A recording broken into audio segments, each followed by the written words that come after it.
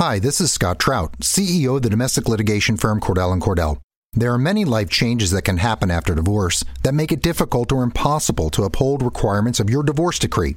The orders issued in a divorce are based on the facts presented at that time, but the circumstances used in issuing those orders can obviously change. If you feel a modification to your court orders might be necessary, talk to us at Cordell & Cordell. Contact CordellCordell.com, 1065 East Hillsdale Boulevard, Suite 310, Foster City, California, 94404. I'm Scott Trout, CEO of the domestic litigation firm Cordell & Cordell.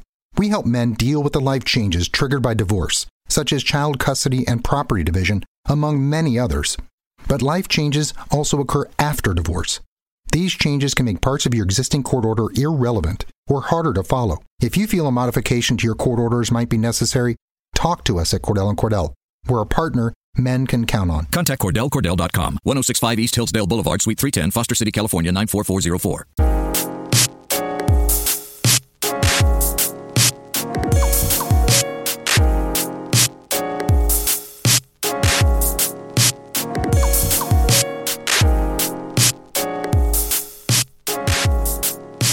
What's up, guys? Welcome into another edition of Yahoo PGA DFS Picks with Matt Jones. I am Matt Jones. You can find me on Twitter at MattJonesTFR. And I am flying solo today because Curtis was a little busy tonight. So I'm just going to quickly run through some of the plays, some of the values, some of the pivots, all that you need to know to throw in some lineups on Yahoo this week and hopefully make some money. So let's jump right into it. We are at our final event of the season with the Tour Championship. That means that there are only 30 guys in the field, and I'll get into the format in just a minute, but I just want to quickly tell you about the course.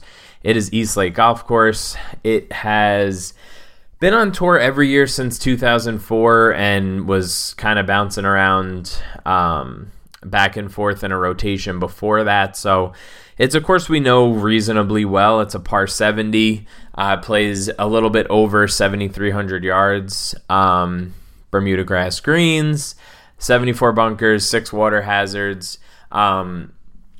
There's definitely a slight advantage to driving accuracy at this track. There's a bit of a higher correlation to fantasy scoring with accuracy as compared to distance off the tee. So that's going to be something that we'll wait slightly. I'm not going crazy about it this week. I think there are some strategy, game theory type concerns that are a little bit more important. So let's quickly talk about that. So the PGA Tour, in their infinite wisdom, changed up the format this year for the Tour Championship, because in years past we've had a guy who's won the Tour Championship, and sometimes that person was not the same person that won the FedEx Cup. Led to a lot of awkward pictures, and it was always kind of strange having somebody win the Tour Championship but not win the season-long contest that is, the Tour Championship is kind of there for. So they decided that they're going to do some staggered scoring this year. Basically, that means Justin Thomas, who won last week, is at the very top of the standings, and he is going to start the tournament before he tees off at 10 under. It's a sliding scale after that, and we'll talk about a couple of the guys and what their starting positions are. But it basically goes down. The top 5 golfers are somewhere between 5 under and 10 under. Then the rest of the field is somewhere between 4 under and starting at even par. So those bottom 5 guys in the FedEx Cup standings are not getting any strokes whatsoever. They're starting at even. So definitely something to keep in mind. It's becoming a bit of a theme here that the Yahoo pricing is a little bit strange at times. So the pricing itself actually doesn't follow strictly along with the staggered scoring. I think you could make the argument that sometimes in some situations that would make sense, right? Like there's a couple of minor differences maybe in the pricing, but some of them are pretty far off this week. So let's just jump right in. We joked about it last week, but my anti-value this week is Bryson DeChambeau. He is priced all the way up at $35 for whatever reason, but he is one of those aforementioned bottom 5 guys that aren't getting any strokes. So I'm a bit curious why that is. I'm not entirely sure. Not that he, doesn't deserve to be maybe a little bit above min price, but $35 is far too expensive for his for his general win equity. I adjusted the power ranking this week to take into account the, staggered scoring part of this, and he is ranked dead last in the adjusted scoring metric that I have. So yeah, I'm not touching Bryson this week on Yahoo for sure. On the other hand, a guy you should definitely be considering would be Patrick Cantlay. He's kind of the opposite situation, where he's actually sitting here at $45 as the 4th highest salary, even though he's actually the in second place right now and is just starting off the tournament 2 strokes behind JT. So I think you could pretty reasonably make the case that 2 strokes for Cantlay to overcome isn't too much to ask of him. So he's a guy that I'm definitely interested in this week. And if you check out the article this week, you can see I'll put up the Yahoo salaries alongside the staggered scoring, so you can sort by either one and see if there are any discrepancies that you feel like targeting. Before I jump into the price pivots, I just want to remind you that you can become a RotoViz Patreon and gain exclusive access to RotoViz Radio Slack, where you can ask questions and gain league-winning advice from many of the podcast and writing team, including myself. Patronships start at just $6 per month. You can become a RotoViz Radio patron today to join an exclusive community of listeners, and you can do that by signing up at patreon.com/RotoVizRadio.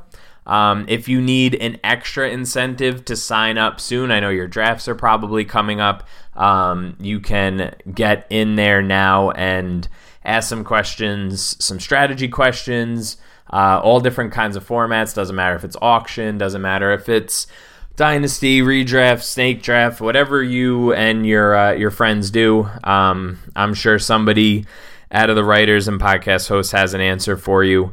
And on top of that, we're giving away 5 $35 entries into FFPC contest this weekend, just so long as you're signed up before Sunday. So make sure you do that, and we'll see you in the Slack, and we will get that going. So yeah, let's quickly jump into the price pivots. I only have 2 this week. Justin Thomas, like I mentioned, is $52. He's coming off a win. He's definitely should be the highest priced golfer based on this format this week. Ricky Fowler is all the way down at $25. He is starting 8 strokes back, so the win equity necessarily isn't quite there, but he's a guy who has played pretty well recently. He's actually hitting more greens in regulation than Thomas has over his past 3 starts, and he's hitting more fairways, and he's a little bit longer off the tee over his past 3 starts. So for less than half the price, I think Ricky Fowler makes a lot of sense. I don't think he's going to be able to leapfrog all the guys that are ahead of him in this format. I guess there's about 15 guys above him, as well as his he's in a group of 5 golfers at 2 under. So not necessarily too hopeful that he will be able to win, but definitely a guy who can go low and score some points for us on Yahoo. Whether it's a top 10 here would be pretty nice at this price. So Ricky Fowler is a guy who I'm considering when pivoting off of JT. Brooks Koepka is the next guy we're gonna try and find a pivot for. He's the second most expensive golfer at $51. He's pretty, he's only 3 strokes back of JT, and definitely is another guy who could make up that kind of a gap. But if we're looking to save a few bucks, Jason Kokrak has performed pretty closely to Brooks over the past few weeks. Not quite gaining as many strokes tee to green, but he's been playing reasonably well. He's coming off of a good week last week. So just getting a guy at min price like that with Kokrak allows you to do so much up at the top. Like if you can go with Kokrak and pick another guy, say, even if you throw in Fowler in there, you have a ton of salary left over, and you can really mix and match guys at the top to try and find a winner. Personally, for this week, if you're really looking for a winner, I don't know that anybody past like the 4 under guys even has like a remote shot. Like if you're starting a tournament 7 strokes back, I think you're pretty much cooked. Even the guys at 4, it would be a tall order to do it. I mean, Jon Rahm and Xander Schauffele are definitely capable of going low and can score well, and depending on what happens above them, could make up that ground. But I'm really focusing in on trying to rotate through JT, Cantlay, Koepka, Reed, and Rory McIlroy in order to try and find that winner. And then I'm mixing in some of the cheaper guys like Kokrak to fit in, as many of those top guys that I can in order to see if I could find a winner. So that's my general strategy for this week. That's gonna do it for us here. Make sure you're following along on Twitter, like I said at the top, at MattJonesTFR. Make sure you hop in to the RotoViz Patreon. It's a really great deal, and it's really interesting to see how all of these guys attack drafts and things like that. Definitely some good conversations going on in there. So that's going to do it for us, and we will talk soon. See ya. There's ghosts haunting these woods, and they're headed straight for Roaring Camp Railroads. Is it a trick? No, it's Thomas and Percy's Halloween party. And with a bounce house, pumpkin patch, temporary tattoos, and face painting, plus photos with Sir Topham hats, it's certainly gonna be a treat.